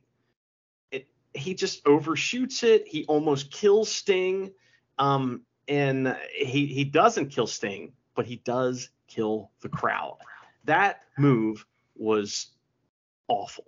And I'm not as mad about that move as another one that happens later, but that is a stupid spot. And I don't know what we're doing. Even if that works, I don't like that. So, I mean, why? All right. Rear naked chokes for everybody. The match is kind of completely falling apart at the seams here, though. Camera guys are missing stuff. And then Jericho gets a table out. And then this is when I'm just like, what? Why are we doing this? Okay, I get it. There's a story here. Jericho wants Sammy Guevara to hit a 630 through a table on Sting. And so, first of all, why are we doing that to Sting? Isn't that really dumb and dangerous to like one of the biggest stars ever in pro wrestling that you just want to go in there and do some of his shit and get out without getting hurt? So 630 through a table onto Sting. Boo, the wrong kind of heat. Jericho made him do it or something, and this match completely falls apart as random wrestlers just randomly wander into the ring to do moves. And Sting, who just took a 630 through a table, walks into the ring. He doesn't know what's going on. He's late, early, then late again for the same spot somehow. And it's just awful. So Naito and Suzuki are like, these guys are fucking up. Let's get in there and wrestle. So they go in there. They do some of their shit. Naito gets a jackknife pin on Suzuki for the win after Sting helps him, sort of. And Sting hits someone with a bat and they play his music. That was awful, Luke. And like, that's the only thing on the show that was bad. It was really bad. A match like this on paper is exactly the kind of match you have between two big matches. What you don't have between those two big matches is a ladies match where we all want them to get over, and it's going to be really hard for them to do that when they're sandwiched in between like two matches that everyone's going to like more than theirs. So I don't mind these kinds of like throwaway silly tags. You can put them into breakup matches instead. But yeah, I do like your comment there though that Naito and Suzuki looked at each other and been like, these guys are fucking this up. And then match ends pretty quickly after that. I mean, that's what happened. Watch it again. That's exactly what happened. They just, I don't even think they were legal. They just got in the ring and started wrestling. So yeah, what I like, you mentioned this about Tony Schiavone. What I like about his role on commentary for this show is he is the wrestling fan that doesn't watch New Japan, and that's his role for us. Well, anyone in the audience that has bought Forbidden Door and doesn't really know the New Japan guys. So, yeah, him asking some of these questions and sparking like Excalibur and Excalibur and Kevin's brains, it was really good. So, yeah. I like the audience surrogate. It reminds me of like, when it's a procedural movie, like a police movie, and we follow the new guy around, so we can learn how things go. It's like that, he was the audience surrogate, and you're right. Tremendous point, Luke. Absolutely. And then here we go. We're up to our main event. It's one of the most surreal things I think I've ever seen. It is Kazuchika Okada versus Bryan Danielson. And All right, so Bryan Danielson, he comes out to the Final Countdown by Europe, and my brain straight away is like, they fucked the music up again, like they have for everyone else tonight. No, that was my first silly thought, and then I went to, no, this is obviously something significant. So I had to ask you, like, is this a Ring of Honor thing? Yes. His entrance video, and I don't know if they've been doing this on on AEW TV, but it was American Dragon, Bryan Danielson, Yep. and oh man, and I was marking the fuck out. They do call him the American Dragon. Dude, all right. This match is both amazing and kind of weird, but in a really good way. Like, the end is a bit weird because there's a moment where Okada will, I think it's an elbow drop. I'll get to that. But, dude, how does this match start? It starts like an Okada match. And I kind of like that. In fact, this match lulled me into false insecurity because of the kind of Okada we've been getting this year. In fact, this might be his second loss this year. Is that right? I don't know. Yeah, you're probably right. Something like that. He lost to JY or who was it? I don't even know. I'm so confused because we've just been talking about all this wrestling. But yes, you are right, Luke. I'm standing behind you. But yeah, this match is freaking awesome. Both these guys, not only do they have great chemistry, but for a lot of this match, they look like they're having fun wrestling each other as well. It's fluid, it's sharp, there's great mat stuff, there's awesome reversals and things. I'm getting really into it. Like, I messaged you earlier that Okada was going, I thought Okada might win this. By the way, that thought immediately evacuated my mind as soon as I heard the Final Countdown. Just immediately, I was just like, oh, okay, they want to work with Bryan again, so New Japan's going to tuck its dick back in its pants just for one night, for one match, because it's Bryan Danielson, the Dragon. Of course you're going to do that. So, yeah, but I can't remember the precise moment where this happens, but it's a hard-hitting match. These guys are fucking stiff. They're just killing each other. And I think it's an elbow drop that Okada hits on Danielson, and it hits him in the arm, and his arm is just fucking dead in the water. He can't move his fucking arm at all. Yeah, it's just this is a problem. Dead. And he also, that's where he fakes a seizure in the match, which no one likes that. No one likes that. So there's that's the thing. Like, there's one thing to have an incident in your match, a perfectly innocent incident. Okada didn't do a Kojima and get him in the nuts. Post match in the scrum, Bryan was saying, "Look, I saw him coming, had my arm in the wrong spot. Crunch. It happens." So that was that. Look, it's one thing to do a seizure spot, which I agree. Worst part of the entire match. Didn't destroy the match for me, but I'm like, dude, don't do a seizure like that. That's fucking freaky. That's scary and shit. Don't do that. So I mean, if you're Okada, you can do that, but not if you're Daniel Bryan. No, man. About you, man. Like, I genuinely thought that the crowd, like, that match was so good up to that point, and then they lost me after that. I am one of the biggest fans of that guy ever, both these guys, and they lost me after that. I was kind of that was the wrong kind of heat, and the idea is that it's, that Daniel Bryan or Bryan Danielson, the character, was faking the seizure to lull in Okada. Fuck that. Yeah. It didn't add anything. It took away. And that was a big misstep in this match, I think. Well, I did like, I just thought, I don't like that. And then I was able to just, I guess, compartmentalize that and just get on with it. Because, it happens sometimes. No match is 100% perfect. But then after that, Bryan's got to do everything with fucking one arm. And the match is still pretty damn incredible. I feel like it picked up again for me after that. And mostly a big part of that was the amazing, shocking finish where Bryan Danielson does something that Okada hasn't done since 2015 in the G1 that year, when he tapped out to Shinsuke Nakamura. Thank you for that stat, John Schmanschma, by the way. Yeah, that's right. I listen to the Schmanschma stats at sports at pro sports. Some of them stick in your brain and you like them. Like some of the, like that detail, like I already knew Kojima was a adorable badass with cute little Chihuahua dogs. But now I know he's an adorable badass with cute little Chihuahua dogs who baked Stu Hart some bread in the dungeon. So that's even cooler. I don't know. But I can see that. I can see you being super into this match and then seeing a spot like that. And that's like, it is out of place. It's very an American wrestling thing. That would never have happened in Japan.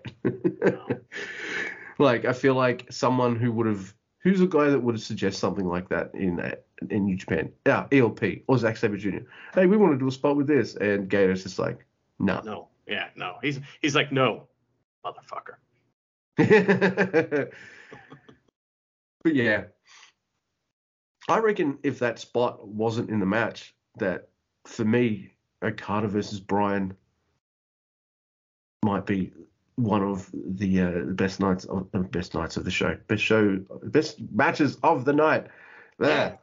It is one of the best matches of the night just for spectacle alone, and it's well wrestled. It's just I don't like that spot for the reasons I explained, but I also don't like it because it doesn't put Okada over as a face, because he just picks Daniel Bryan up, and everyone's like, "What are you doing?" You know what I mean? Like, the idea is that makes Okada kind of think about what he's doing. Oh my God, this guy's having a seizure. But no, he like goes over, looks at him, and says, gets pushed away by the ref once, and then is just like, no, fuck that, and just picks him up and tries to rainmaker on him. So it's like it doesn't put anybody over. It just makes everyone sad. So. This guy's having a seizure, Okada. Are you stopping the match? No? Well, I'm going to fucking crush this cunt because I'm Kazuchika Okada and I've got the killer instinct. Now get the hell out of my way. Yeah. I think that might have worked on a different wrestler, because a similar spot, not to that degree, but a similar spot happened for MJF versus Tanahashi. It's a different degree of that spot, but MJF holds his hand out to shake Tanahashi's hand. Come on, man. It's the ace. I know he's the most adorable, handsomest face of all time, but this is Tanahashi. As he gets older, he's getting a bit more wily. You know, a touch of Yano because of all those tag matches, you know, all that kind of stuff. So he doesn't fall for that. Right. So, like, Okada's not going to fall for that stuff either. So you're having a seizure. He looks at the ref. You stopping the match? No? Well, fine. I'm going to freaking punch this guy's lights out. Well, if Daniel Bryan has a history as a heel of faking seizures, and that's one of his spots, then yes, that works.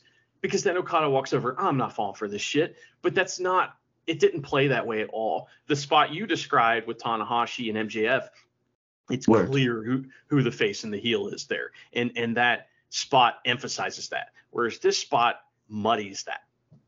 The thing is, though, like, you're trying to have a heel face dynamic here, but Bryan, you're in the Blackpool Combat Club, mate. Pick a side. You're a heel. Be a heel. I did. No one cares your alignment, man. People are going to pay money to see you beat people up. Like, that's just the way it is because you're awesome. So you don't, I don't know. It was weird. Especially, if you're going to pull a spot like that, lose the match at least. Like, you pull a spot. Yeah, and then you win. My buddy Aaron Williams, he said of this match, he said, this is the equivalent of 1996 Shawn Michaels wrestling 1996 Muta. That's what he was so into this. And I am shitting on one spot in the match that kind of ruined the next 6 or 7 minutes of it. But up until then, it's some of the greatest wrestling of all time. It's incredible. Magical. The crowd doesn't sit down, I don't think, the whole match. I know that this crowd is like a bunch of supermarks and shit, and they know how important this is, and that's why they paid their $1,000 to sit in the front row or whatever. But like, you know, just the respect that was shown, you know, the Canadian crowd standing up during a bunch of these matches and not even sitting down during this like whole match. I don't know, man. It's like, pro wrestling's pretty cool, man. Doesn't get much better than this, does it? You know, these two wrote a really amazing book that just has this one shit chapter in right near the end. So if you rip those pages out, throw them away, this match is nigh on fucking perfect. In fact, no offense to Brian, I'm sure he would love to have gone through that whole match without that arm fracture or something like that he got.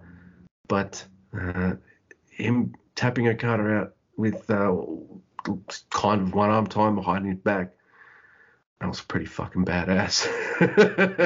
Yeah. Interesting thing too about that. So one of Daniel Bryan's biggest matches ever was obviously WrestleMania 30, where he had been killed by Triple H after the previous match earlier in the night.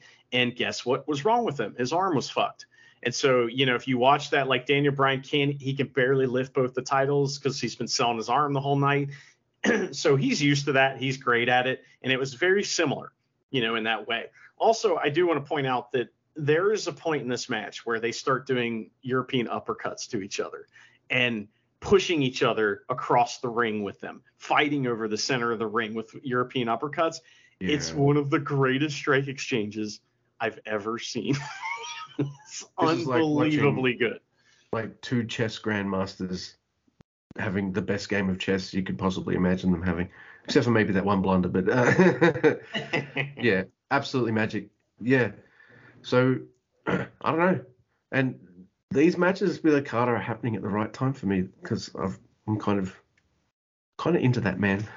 It only took me about 5 or 6 years, Mr. Guy, to kind of be like. It's not like I didn't get Okada. I know he's great and one of the best wrestlers I've ever seen, but to have him as a character kind of clicked for me as well. I wasn't sure that would ever happen, and it has, and it is. So this adds to the tapestry of this weird, wild, interesting year that this man is having. And yeah, awesome. Did you notice that neither Tanahashi, Ishii, or Okada brought their titles with them? They were like, No, they didn't bring the 6-man stank belts. They might make those belts shinier just by, the fact that it's those 3 men that have them.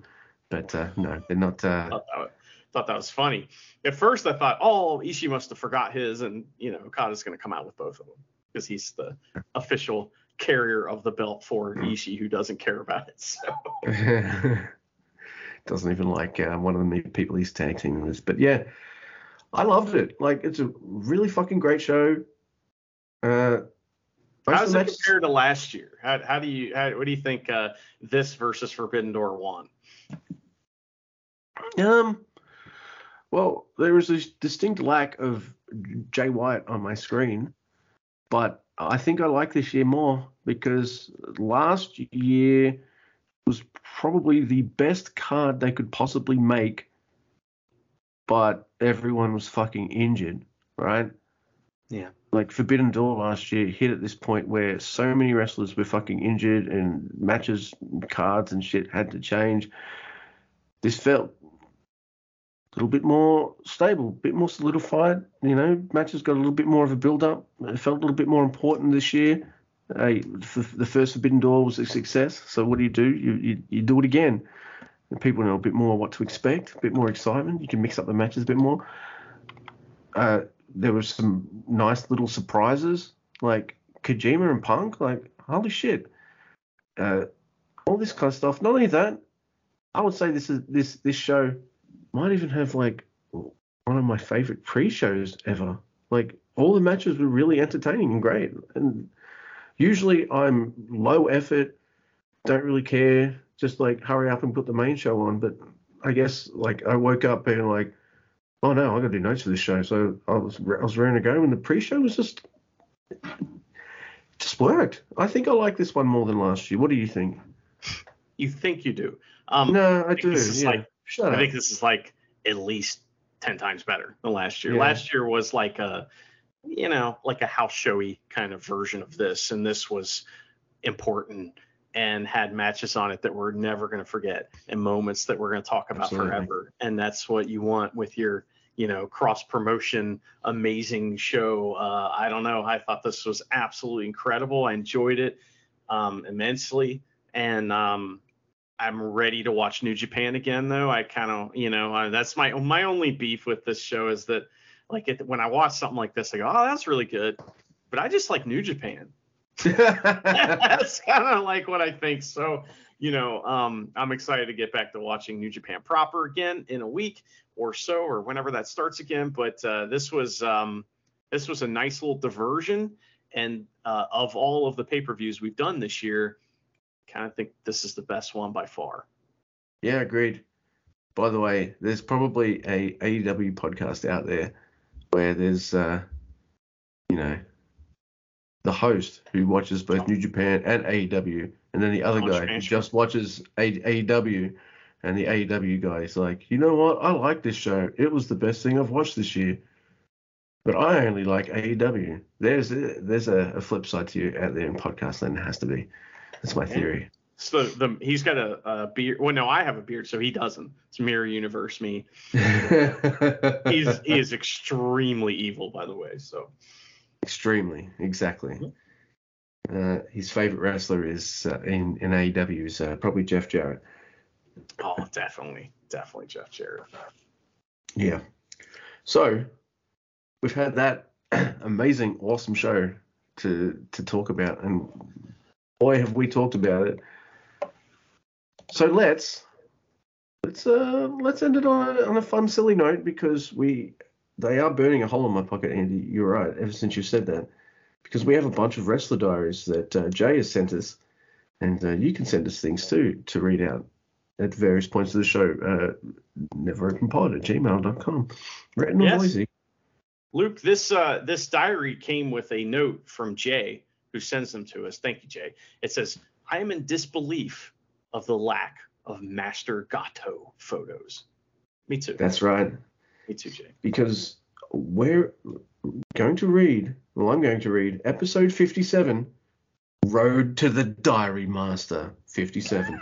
I like how he wrote 57 twice. Yeah. All right. Got to put the date on there a couple times, 2 different dates too. That's always confusing. I'm guessing the translator doesn't, or the transcriber doesn't edit these. He just like, yep, that'll do. That's what they wrote. So that's what's going on. He adds punctuation too. Look at that first sentence, Luke.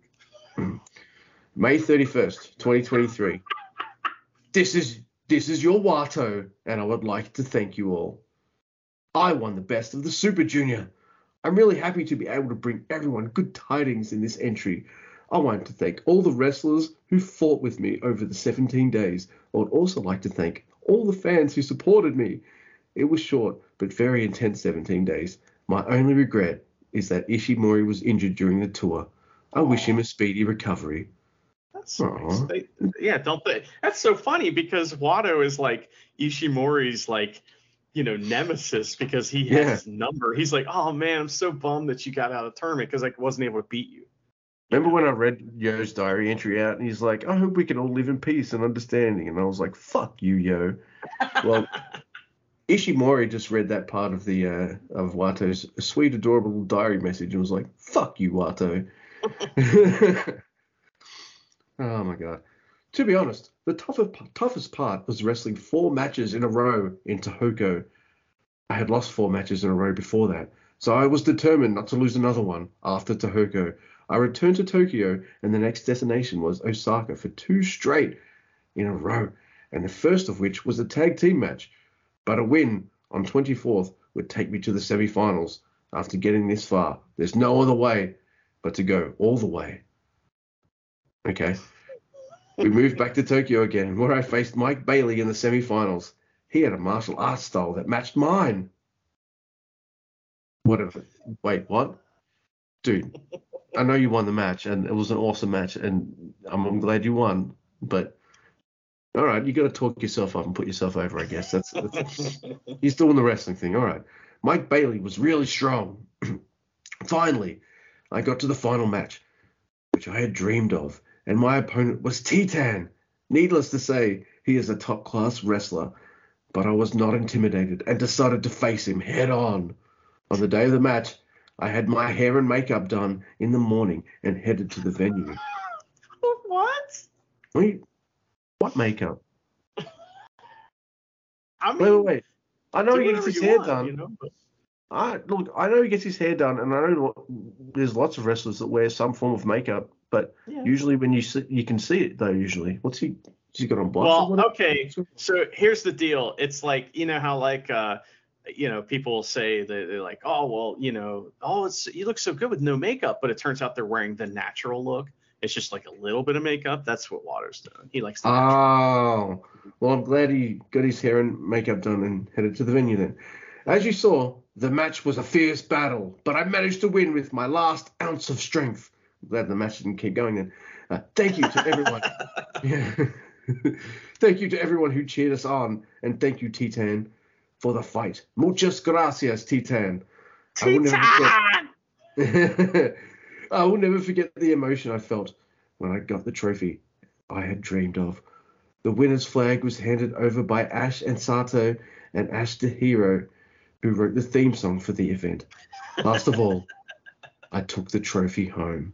Aww. Actually, I went to Tsukaku after the match on the first day of the Osaka event, but it was already closed for business, so I only took the photo of it. Finally, I will fight Hiromu Takahashi for the IWGP Junior belt at Osaka-ji Hall. For the future of the junior division, I absolutely cannot lose. Everyone, please come to Osaka-ji Hall and watch this fight. Let's go. See you later. Let's go. See you later. Oh, the past optimism of old diary entries. I wonder if he read that back going, I must not lose in his future Wato, and he's like, oh, I still won. Maybe I should have won more makeup. Yeah, next time. If you got steps.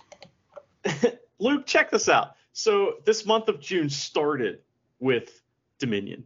It ended with Forbidden Door, with All Together again, and New Japan Road, and some Never Realm from us. What a month!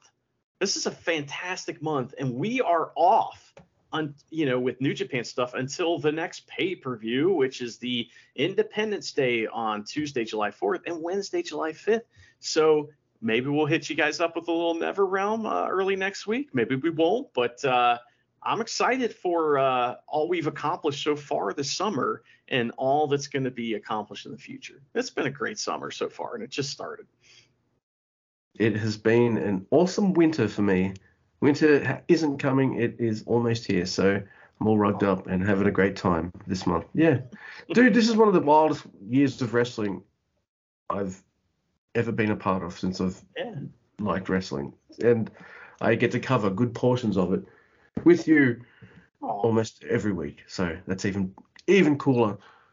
And yeah, I like watching AEW. I do. But I enjoy talking about New Japan more. So I'm like you. Like, all right, unlike you, I'm happy to watch AEW for the next week. But like you, I just want to record episodes about New Japan Pro Wrestling. Is that so much to ask? Luke, the next proper New Japan show is the opening of the G1 Climax on July 15th. That's the next proper show, which is like, if people don't know about that and they're like, what the fuck, man? It's like New Japan has time that they give their wrestlers off. So shut the fuck up if you think that's a problem, because this is why most of the wrestlers are always on the card. Because they actually get time off. It's not, hey, work until you get hurt and then you get time off. I mean, that is how it is sometimes, but that's not the idea behind this. This is actually giving guys time off to rest and do whatever they need to do in their off time. So, yeah, I like it too, especially since, like, here's a billion shows in 1 week. Oh my God. Then what's next week? No shows. Yeah, all right. Okay. All right. That's a good trade-off. I think if it didn't have a trade-off like that, it'd probably be a bit annoyed because we'd be able to watch anything. But yeah, and all the wrestlers would be hurt all the time. So yeah, exactly. But yeah, Miss Sandy, Forbidden Door 2, it's in the books. We've talked about it. We did the thing.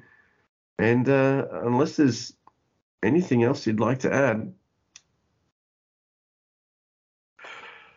who do we do for the sign-off for this one? Fuck it. We're New Japan. In Gato, we trust.